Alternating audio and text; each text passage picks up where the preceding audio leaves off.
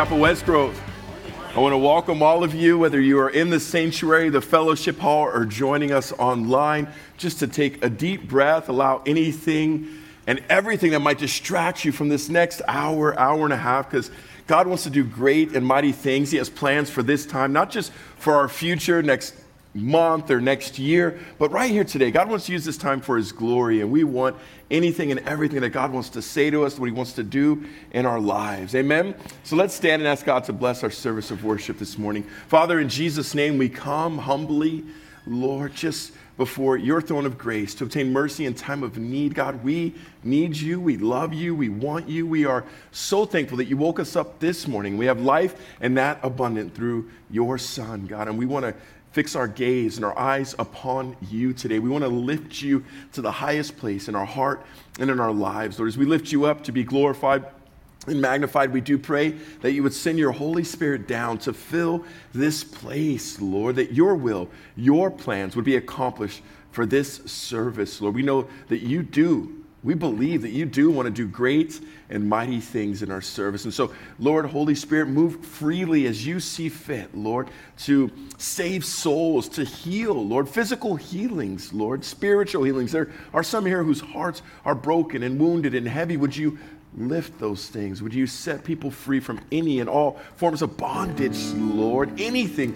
holding us back from a more personal, close, intimate relationship with you. That's what we want. That is what we desire. And so have your way with this time. We're thankful that you have plans for this time, Lord, and we give you this service. Have your way. We pray these things in Jesus' name. We all say, amen.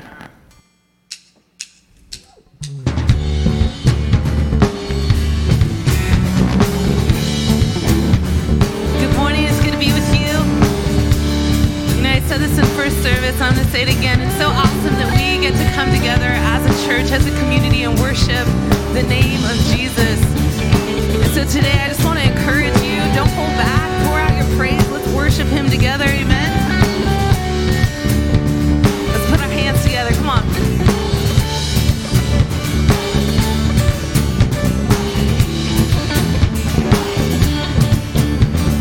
Wandering into the night, place to hide this weary soul, this bag of bones. And I tried with all of my might, but I just can't win the fight. I'm slowly empty of that bond. And just when I ran down the road, I met a man I didn't know, and he told me that I was not alone. He picked me up, turned me around, placed my feet on the solid ground. I thank the Master, I thank the Savior, because He healed my heart, changed my name, forever free. I'm not the same. I thank the Master, I thank the Savior. Oh, I thank God.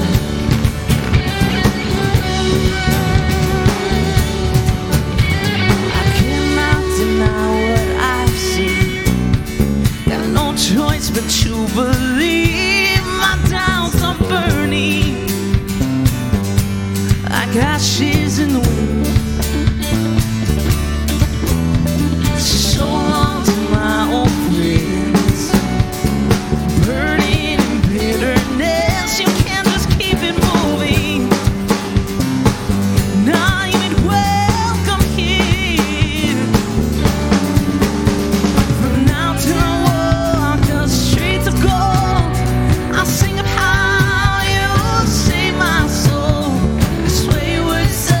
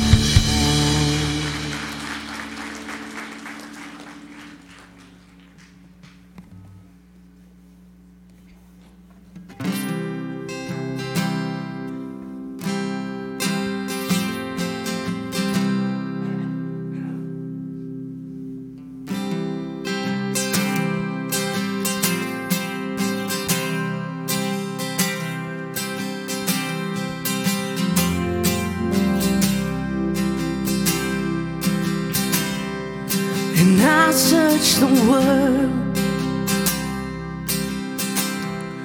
but He couldn't fill me. In man's empty praise and treasures of faith are never enough. Then you came along and put me back together, and every desire is now satisfied here in your love. Oh, there's nothing better than you. There's nothing better than you, Lord. There's nothing, nothing is better than you. This I know.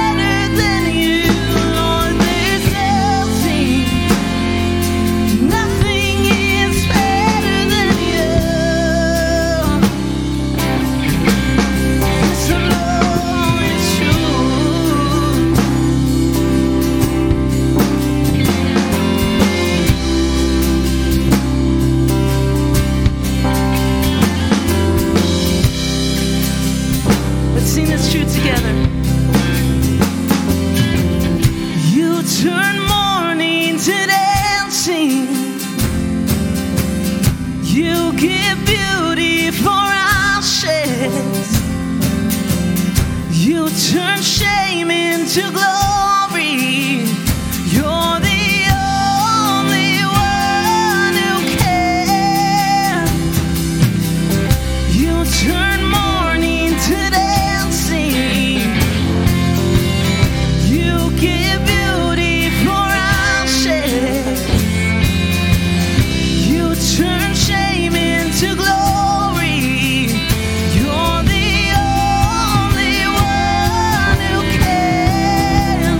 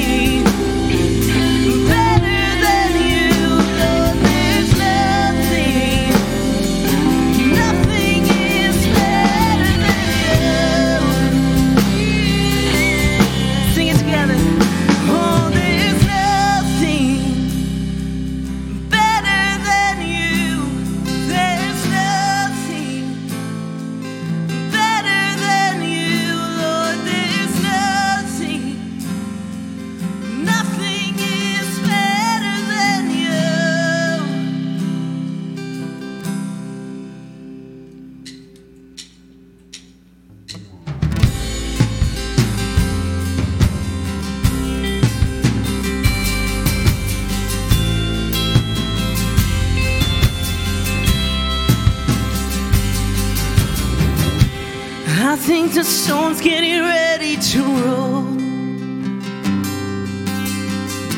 And I feel the faith that is starting to rise. And I see a world on the edge of revival. I think it's only a matter of time. So we sing, so do what only you can do. Move what only you can move. Even the impossible is possible for you. Oh yeah. Oh, we worship you, Lord. Nothing's too hard. And I see a grave that is hollowed of power. And I see a battle that's already won. And I see a church on the verge of revival. I see a kingdom is already come. Do what only you can do. Move what only you can move. Even the impossible is possible for you. 'Cause you can make the chains come loose. You can tell the mountains move. Even the impossible is possible for you. 'Cause even the impossible is possible for you. 'Cause you said it, I'll see it. You still do miracles. There's power in Jesus' name. All darkness defeated. There's nothing stopping you, my God. There's nothing stopping you. 'Cause you said it, I'll see it. You still do miracles. There's power in Jesus' name. And all darkness defeated. There's nothing stopping you, my God. There's nothing stopping you, my God. There's nothing stopping you, my God. There's nothing stopping you, my God. Come on, let's sing this out. So do what only you can do. Move what only you can move. Even the impossible is possible for you. 'Cause you can make the chains come loose. You can tell the mountains move. Even the impossible is possible for you. 'Cause even the impossible is possible for you. Come on, let's sing it out.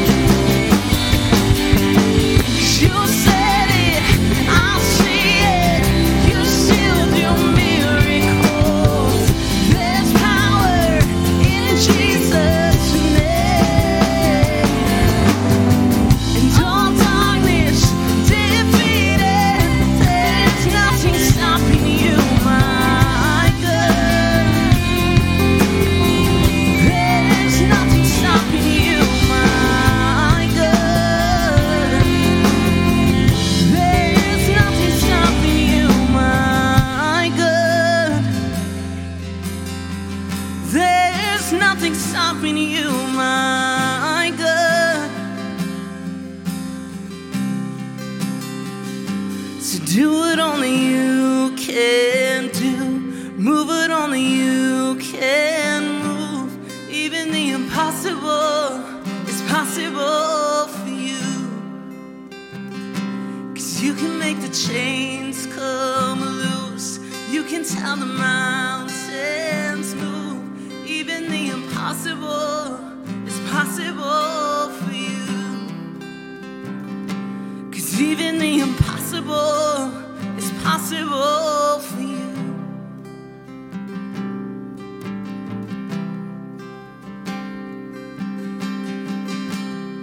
'Cause you're worthy of it all.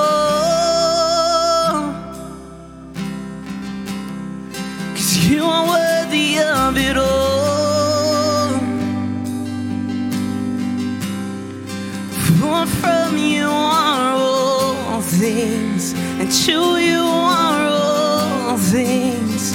You deserve the glory. Oh yeah, 'cause you are worthy of it all. Oh yeah, you are worthy of it all. Yeah, for from you are all things, and to you are all things. You deserve the glory. Oh, we pour out our praise, 'cause you are worthy of it all. Oh yeah, you are worthy of it all. Yeah, for from you are all things, and to you are all things. You deserve the glory. 'Cause you're worthy of it all. You're worthy of it all. Yes, you are. For from you are all things, and to you are all things. You deserve the glory. Let's pour it out. Let's sing it. 'Cause you're worthy of it all. You're worthy of it all. And for from you are all things, and to you are all things. You deserve the glory.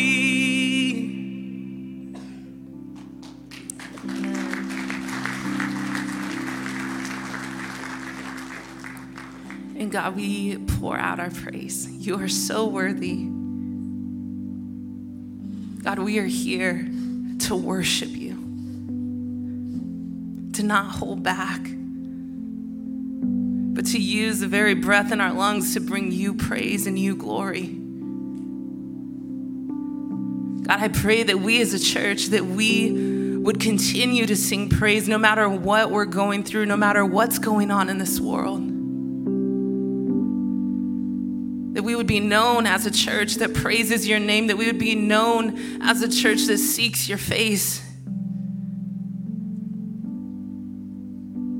God, I pray that this community would be changed because we as a church, we not only worship on Sunday, but that we worship through the way that we live our lives, God.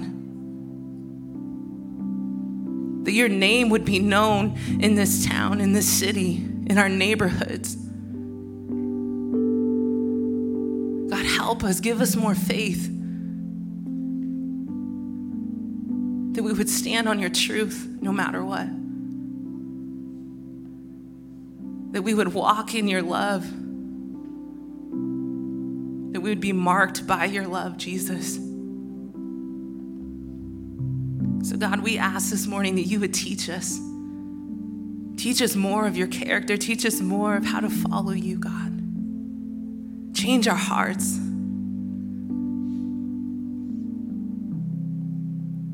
God, we give you all the praise, all the glory, all the adoration. And it's in your mighty name we pray. And everybody says, amen. How exciting today at 1 p.m. I hope and pray to see each and every single one of you guys here, just to hear and be a part of the great work that God is doing.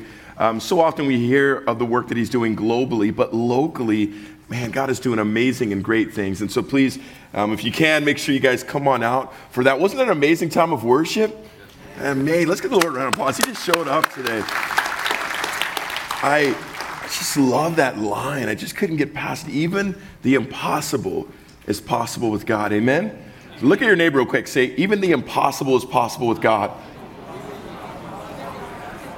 Man, if you get nothing else from the message, which I hope you do, it's debatable. We might find out. We'll talk to you in about 30 minutes. But just that truth, because how many of you guys are going through, have been through, or know that you're going to go through something that is impossible for you very, very shortly? How many of you guys know that? But even the impossible, God allows us to go through impossible situations that we cling to Him and lean upon Him. God didn't make us, in a way that we can do it. That is humanistic. That is worldly. We can't do it, but He can. And it's just so amazing just singing that, declaring that, and just grabbing a hold of that, because there was a time in each and every single one of our lives that we'd have a problem saying that. Nothing's impossible for me. I can do anything if I just put my mind to it. If I just try a little harder, work a little harder. But that's the gospel. We can't, and He did. And it's just so beautiful reminiscing and just thinking about that truth. And so if you have your Bible, go ahead and open up to the book of 1 Corinthians chapter 13. We are finishing the chapter, a two-part message called A More Excellent Way, where right in between two chapters, the Apostle Paul is instructing and teaching about the gifts of the Holy Spirit sandwiched, right? I'm from the South, Southern California. We sandwiches over there, but, right sandwiched in between those two is about love. And so in the first half of chapter 13, the Apostle Paul not only explained but defined what love is. And really, he no doubt blew their mind, saying that without love, we have absolutely nothing. That none of the gifts, prophecy or tongues, if they're not used with love, faith, they're nothing. They amount to nothing. It says we can speak with the tongues of men and angels, but if we have not love, it is just a clanging cymbal. And so today, the Apostle Paul, as we will see, he builds on that same idea of the importance of love, but also begins to show not only the importance of love, but the permanence of love as well. Stating very powerfully and clearly that how everything else will fade away, will cease, and will pass, but love in a more excellent way. So let's look at verse 8 where it says this: love never fails. But if there are gifts of prophecy, they will be done away. If there are tongues, they will cease. If there is knowledge, it will be done away. For we know in part, and we prophesy in part. But when the perfect comes, the partial will be done away. After thoroughly defining and showing us and the church in Corinth what real agape love is and what it looks like, he jumps right into a very powerful and pointed statement when he says that love never fails. And with this statement, he will begin to expound upon the eternal and permanent nature of love. Now, in context here, it's important to understand he is contrasting the temporary need of gifts and spiritual things to the permanent need and reality, internal nature of love. And so our love for God and our love for people will be eternal, and it will something that we will do forever. But gifts, as we will see, they will cease.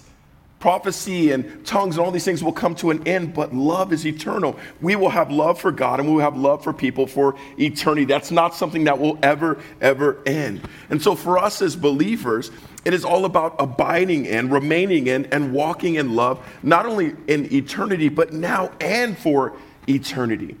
1 John chapter 4, it talks all about that. It says, so God is love. That's why it's going to last forever, because the very nature and characteristic of God is love. And so love will be eternal, it will be permanent, it will be forever. And it says if we don't know the love of God, then we do not know God. But because we know the love of God, we will abide in, remain in, and continue in that love for eternity. Love is eternal. And so now, while love never fails and it will last forever, Paul goes on to say regarding the gifts, we see this contrast between love and the gifts where he says in verse 8 that love never fails. I'm sorry, we already went over that. He says regarding the gifts, commercial break. The disciples, they never had iPads, you know what I mean? They never shut off in the middle of the messages. These things never happen. All right, here we go. Okay, We're back. We're back in 2 and 2. All right. So high schoolers like, what does that mean? Whatever. It's regarding the gifts. It says that prophecy will be done away with. It says that tongues will cease and that knowledge will be done away with as well. And so with this, we see a very clear distinction between love that will last forever and the gifts which will cease or be done away with. And so with this, Paul very, very clearly tells us here that a time will come, a time very, very soon, that the gifts will no longer be needed and that God will actually allow these spiritual gifts, these beautiful things that we enjoy and we partake in now, things like prophecy and the gifts of tongues and the gift of faith and knowledge and wisdom, all these gifts that we talked about on Wednesday night, God will allow them to cease and to be done with. And so think about that. A time very, very soon will come where we will no longer need the edification and the exhortation that the gift of prophecy brings. It will come to an end. Likewise, a time will come where there will be no need for languages that share the heart of the Spirit through the gifts of tongues. A time will come where we will no longer need divine insight that the gift of knowledge provides. A time very, very soon. The question is, when is that time? We see here that the time will come to an end, where they will cease, where they will fade away. But when is that time? Well, in verse 10, Paul gives an idea of when that time will be by saying, when the perfect comes. Verse 10, he says, when the perfect comes, the partial will be done away with. Now, in regard to spiritual gifts, another translation says, when the perfect comes, they will become useless. A time will come when gifts will be useless, where they will be no more, where they will no longer be needed. And so to truly know when the gifts will cease, it's important for us to understand when and what the perfect is, because that is when the gifts will be needed no longer. That is when they will be no more, where they will cease and they will be done away with. And so that time is coming, but when is that time? Well, we have to understand what the perfect is. Now, understanding the perfect has been tricky and the source of much controversy because of its two distinct and differing views of interpretation. And so we're going to talk about both of those. And it's important that we understand when the perfect is, because these gifts are going to be done away at that time. Now, one group believes, interprets, and has come to understand that the perfect means the completion or the canonization of Scripture, the completion of the New Testament. This group believes and holds to the truth that since we have the whole counsel of God, the complete Word of God, that there is no longer any need for the miraculous gifts that the Apostle Paul is talking about in chapter 12 and chapter 14. We have the Scripture, the complete Word of God, so there is no longer any need for the gifts. This group simply believes that the gifts of the Holy Spirit are not for today. Now, there's another viewpoint that believes that the perfect isn't or doesn't have anything to do with the canonization or the completion of the New Testament, but rather that the perfect is a direct reference to Jesus Christ.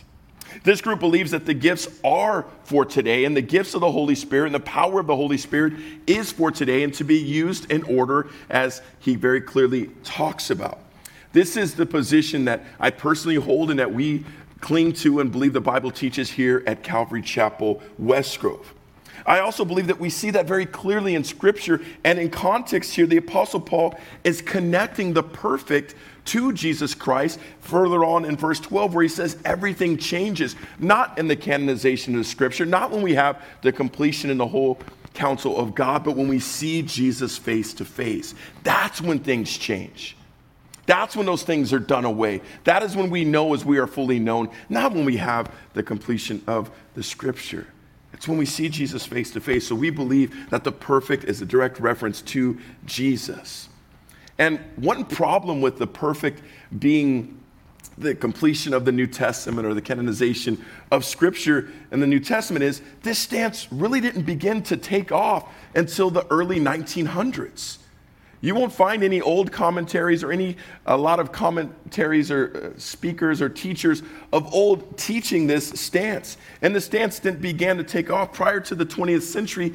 It wasn't really heard of. Everyone interpreted, believed, and really taught that the perfect was Jesus Christ. Well, what happened in the early 1900s to change and to cause people to really begin to waver on this beautiful point? Well, some believe that this point arose in response to a move of the Holy Spirit right here locally called the Azusa Street Revival that took place right here in LA. Now, around that time of the Azusa Street Revival in the early 1900s, also birthed around that same time was a movement known as the Pentecostal movement. And our Pentecostal brothers and sisters, they, like maybe the church in Corinth, they were very charismatic and they enjoyed the gifts of the Spirit. They emphasized those and they walked in those maybe to the detriment of many, many people. And so what had happened from one extreme to another, some began from this scripture right here teaching that the gifts had ceased and that they were no longer for today. And it was a response to abuse of the gifts. And so often that happens, one extreme to another, right? You get hurt in a relationship and all of a sudden your heart gets hard and I'm not dating no more. One extreme. I remember the first time I got my heart broken in the 3rd grade. I never... I don't know why you're laughing. I'm trying to share with you guys. But when my heart was broken, I was hurt. I'm never dating again. I'm never dating again. That was one extreme just because my heart was broken. I put the letter in her, in her locker, and I said, "You want to be boyfriend, girlfriend? Yes, no, maybe." I gave her 3 options, and she took the worst. And she actually added a box, "No, never." I was like, "What?" It's just a sad, sad time. And so the extreme reaction to that would be, "I'm never dating again. I'm done, I'm done, I'm done, I'm done." And that's the same thing. We've seen the abuse of the gifts of the Holy Spirit in the early 1900s as this movement began to take place. And so they were afraid and they ran and they went to an extreme and said the gifts had ceased and they were no longer for today, which is absolutely wrong. And so we pick up in verse 11 where the Apostle Paul says this: "When I was a child, I used to speak like a child, think like a child, reason like a child. When I became a man, I did away with childish things. For now we see in a mirror dimly, but then face to face. Now I know in part, but then I will know fully, just as I also have been fully known. But now, faith, hope, love. Abide these 3, but the greatest of these is what? Love." And so now the Apostle Paul, after talking and laying out, not only defining what love looked like in verses 1 through 7, defining what agape love is, giving definitions and showing the importance of, now he laid out this new idea of the permanence of love, that all these things will fade away, but love is eternal. And so here in verses 11 and 12, he gives practical illustrations to prove and to build upon that point of the permanence of love. And he begins by showing how a child, in its infant stages, is limited to certain things. But as it grows, as it gets older, there's a maturation process that takes place in a child's life. We can go to the nursery and we can go to the junior high, and we naturally should see a maturation process that takes place over time. Children, when they're born, as they begin to grow, they walk different, they talk different, they begin to understand things differently, hopefully, right? Some of you wives are elbowing your husband. That's wrong, okay? That's the process I want to see in you. That's wrong. Hopefully there's a natural, we don't think the same as adults when we did as kids. We don't walk the same, we don't talk the same, we don't process the same, we don't see the world the same. I remember just recently, one of my children have come to the realization that I don't know everything. And I use that not tongue in cheek, but it's like, hey, you can't lie to me. God tells me everything.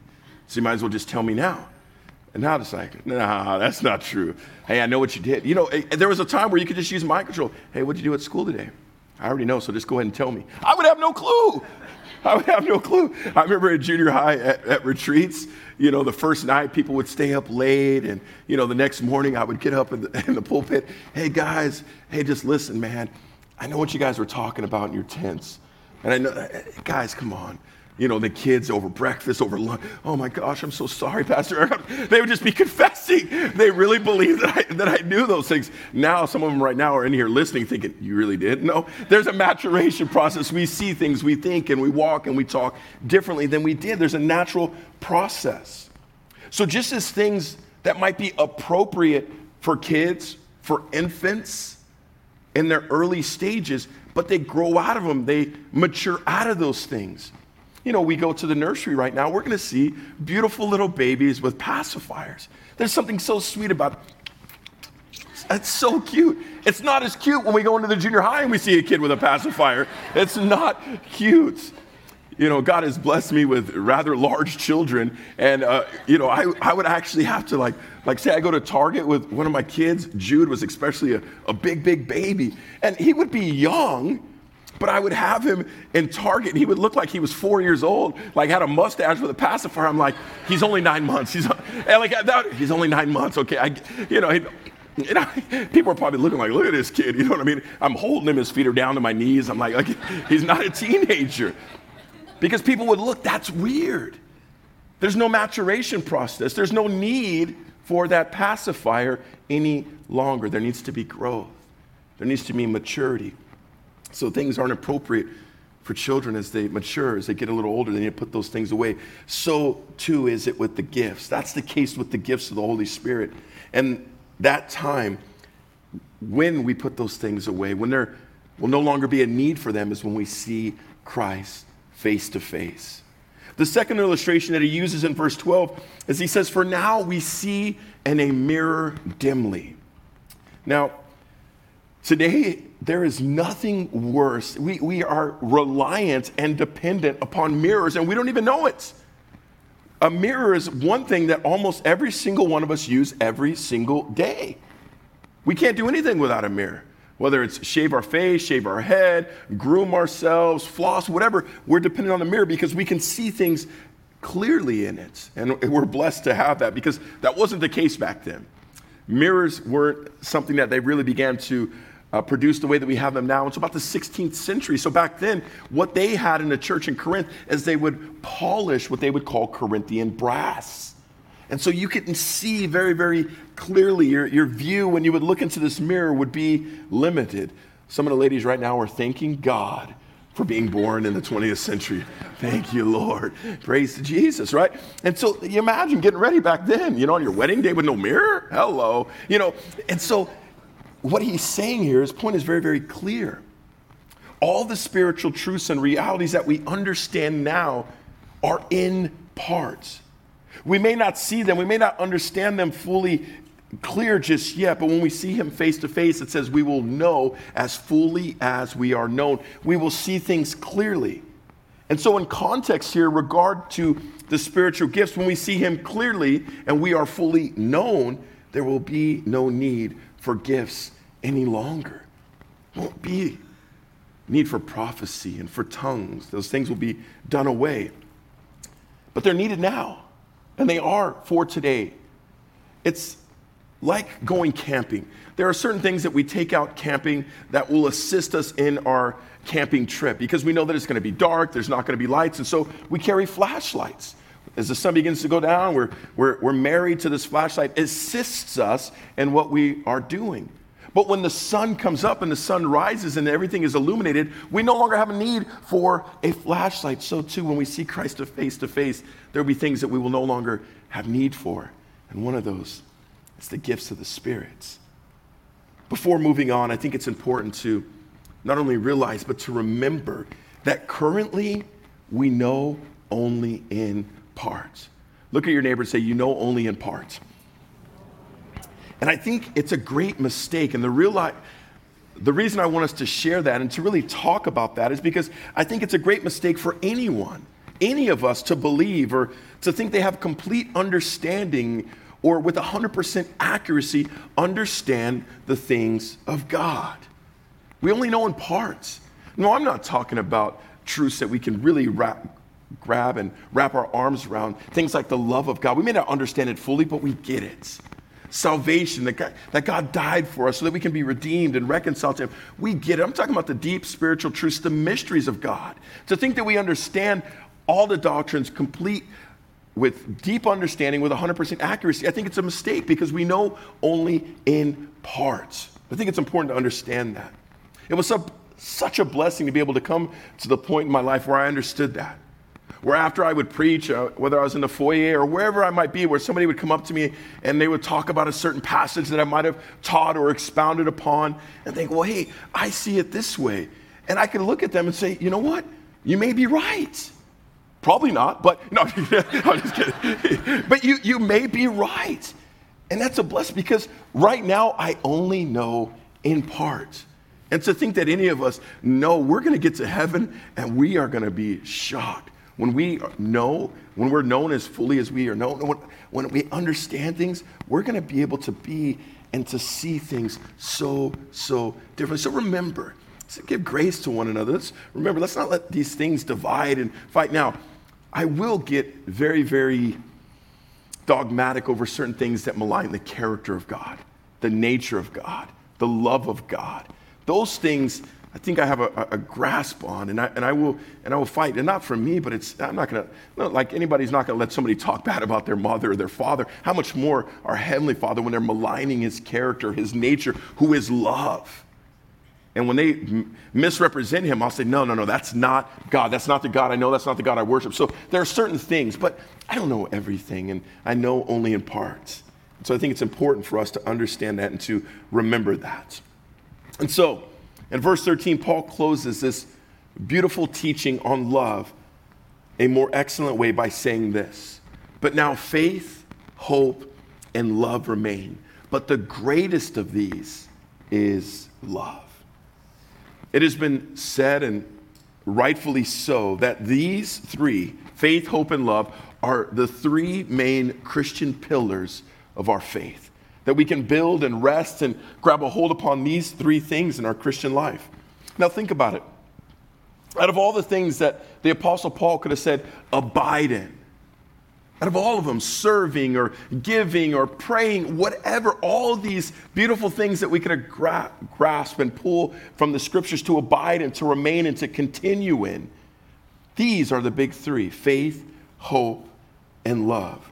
This is what we should desire more of in our life. More faith, more hope, more love, and build our lives upon. Faith, hope, and love. Faith is simply believing and trusting in God and His Word and His promises, the ability to trust and have faith in those things. And that's where it all starts. That's what we're saved by. We're saved by grace through faith. Faith is the starting point, believing and coming to a place of trusting in God, in His Word, in promises. That's ground zero, which everything is built upon, is faith. And because we have faith in God, in His Word, in His promises, naturally a byproduct of faith, I believe, is hope. Hope, with hope comes the ability to endure. To not give up. Having hope that God is going to work out and work in every situation that we might be going through. That is what hope, and without faith, there can be no hope. Right now, when we find ourselves getting discouraged or getting beat down about whatever we might be going through, it's because we lose hope. We would never say it out loud, but God, this situation's too big. I don't know what's going to happen. I don't know what, and we bail out, we give up. We feel like it's hopeless. That should never be a word in the Christian's vocabulary. Because with Jesus, we have a hope that doesn't disappoint. And because we believe in Him, His truth, and His promises that He is faithful even when we are faithless, that He can do a miracle in a minute, that His plans for us are good no matter whatever. When we call unto Him, He will answer us. All these different things, we can have hope in any and every situation. God, even though I don't see it, even though I don't feel it, I know that You're working. I know that You haven't left me. I know that You haven't abandoned me or forsaken me. I have hope. Because I can have this hope is through faith. Lord, Your promises. You've given me time and time again faithful promises that You will bring me through, that in my weakness You will be made strong, that You will always be there.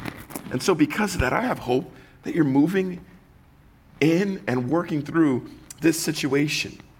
Now, biblical hope, the type of hope that is produced and comes through faith, isn't this passive or weak attitude to it.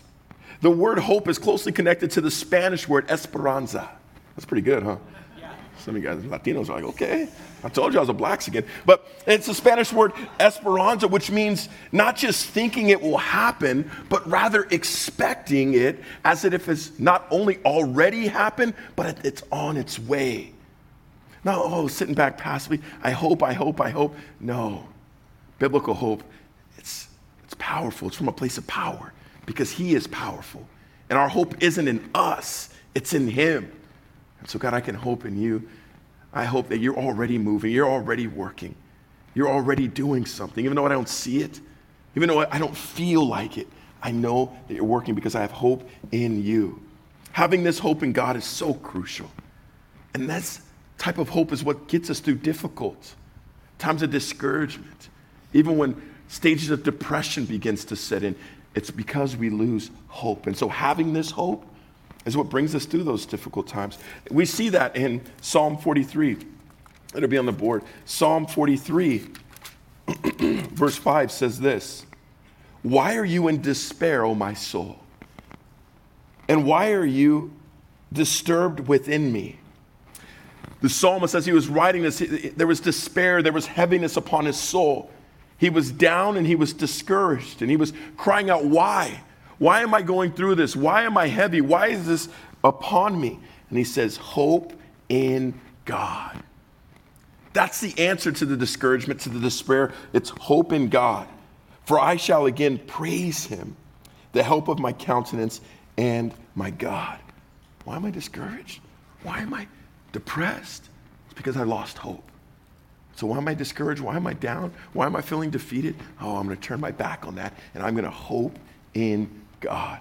Have this expectant, waiting that God, you're going to move in this. You're going to work in this. I'm not going to give into the hopelessness that the enemy wants to bring upon me. So we got faith and we got hope, but the greatest is love. Of the three pillars, faith, hope, and love, I believe love is the greatest because as we saw in verse 7 last week, faith and hope are definitions of and powered through love. And so love is what our life needs to be centered and defined by. And in context here, the Apostle Paul is showing the greatness of love, greater than the gifts. Everything else is going to fade away. This is kind of the period at the end of the sentence. Everything else fades away. Faith, hope, the gifts, nothing. But love is the greatest. Love has to be the greatest. Because out of these three pillars, faith, hope, and love, it is the only permanent, it is the only eternal one. Just like the gifts, there will be a time where faith and hope will no longer be needed. We will no longer soon need to have faith, need to have hope. Why? Because everything that we had faith in and everything that we had hoped for will come to fruition when we see him face to face. There will be no need for faith. Right now we're living by faith. But soon we will walk by sight. And everything we hope for, the glorious appearing of our Lord and Savior Jesus Christ, will be a reality. So there will be no need for hope or for faith. It will be fulfilled and realized in heaven, seeing him face to face. So in closing, since there will always be love, let's seek and desire it more in our lives now than ever before. More love for God and more love for people. And even as 1 John 3:18 says, let us not love with words or with tongue, but with deed and in truth. Let's pray. Dear Heavenly Father, we thank you so much for your word this morning, God. We thank you for this time that we got to sit and lay aside and just rest at your feet, Lord, and worship you and hear from you from your word, Lord. We ask in the very beginning that you'd be glorified in your word, Lord. We are in awe of your great love for us, the eternal, permanent nature of love. Lord, help us to meditate and to dwell upon that and to apply it to our lives, Lord. If faith, hope, and love, you're telling us to abide and help us, Lord. Help us to trust you more, to believe you more in your word and in your promises, God. And from that, we know that we will have hope, believing and trusting and knowing that you will work all things out for good. With hope, we will be able to endure and to persevere, not giving up, knowing that you are near in any and every situation. So Lord, help us to love you more. Help us to love people more. And we pray all these things in Jesus' name. We all say, amen. If you are here today and you are separated from God, you need to hear the greatest news ever. You might be here and you feel like God is here and you're so far away from him. It's a simple truth, but it's the most powerful, life-changing few words that you will ever hear. And it is God loves you. We live in a world that is loveless, that it's the opposite of love, it's hate. But God loves you. God loves you. And God demonstrated that love for you today. It says that while we were sinners, he died for us. And so even though you're here today and you might feel separated, you know that God loves you, but not only did he say that he loved you, because we live in a world where talk is cheap. There's a lot of lip service, a lot of talk, but God didn't just say it. He demonstrated it. And while we were sinners, when we wanted nothing to do with him, when we were running from him, when we were rebelling from him, he died for us so that we could have a relationship with him, so that that barrier, that separation between us and him can be removed. It says, for God so loved the world. That's you, that's me, that's everyone in the world. For God so loved the world that he gave his only begotten son, that whoever believeth in me, starts with faith, that's the ground point. Whoever believes in me will not perish, but have eternal life. And so today can be the day where you respond to the greatest demonstration of love ever. God becoming a man, dying, paying a price that we deserved so that we can be reconciled to him. And so today his arms are open wide, saying, come to me. Come to me, place your faith in me, and that separation between you and me will be removed. You will be forgiven. And so today is the day of salvation. If you're here and you are separated from God and you know that, today is the day where you receive it, where you respond. So I'm going to ask everybody to bow their heads and to close their eyes. And if you're here today and you want to place your faith, today you believe that Jesus is God and what he did on the cross was for you, and you want to respond to that love by opening up your heart and asking him to come in and to turn your life around and over to him. Today is the day of salvation.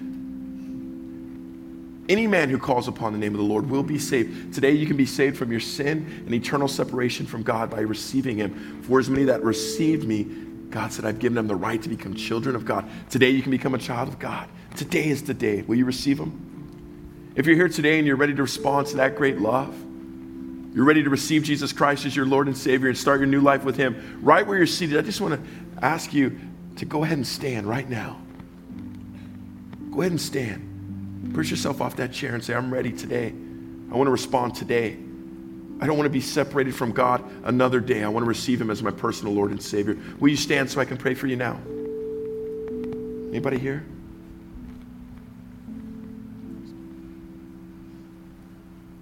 She said, I stand at the door of your heart and I knock. If you open it up, I will come in. Is he knocking on your heart? You're going to let him in, or you're going to respond to this love today? I want to give you an opportunity to receive Jesus Christ, to be forgiven of sin. If you're here today and you want to receive that, will you please stand so I can pray for you and pray with you as your new journey with Christ begins? All right. All right. I'm going to go ahead and lead you in the prayer. You might be watching online and you might be ready to respond. And so if you're online, I want to lead you in a prayer. And just to repeat this after me, just say, Dear Lord Jesus, I have sinned and fallen short of your righteousness. Dear Jesus, thank you for dying on the cross for my sin.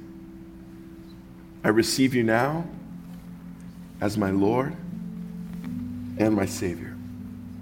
Please come into my heart and help me to live for you in all that I do. In Jesus' name I pray. Amen. If you're here today and you need prayer, you're just really going through it. You feel like you're losing hope. You're going through something that's bigger than you, of yourself. Remember that even the impossible is possible with God. And there's people who would love to pray for you, to pray with you, to take you before the very throne room of God. But as we leave, let's walk in love. More love for God and more love for people. Let's stand for our final song.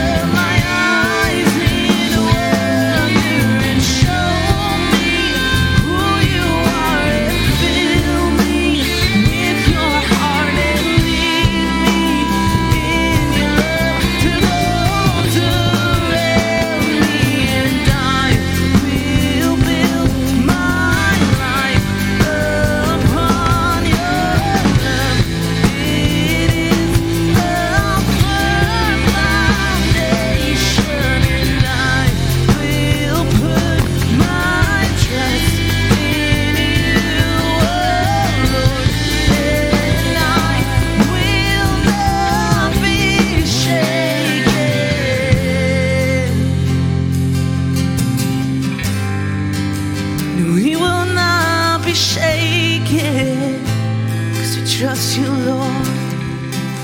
No, we will not be shaken. We will not be shaken. We will not be shaken. Let's sing, I will build my life. And I will build my life upon your love. It is a firm foundation, and I will put my trust in you, oh Lord, and I will not be shaken. Amen. God bless you. Have a blessed week.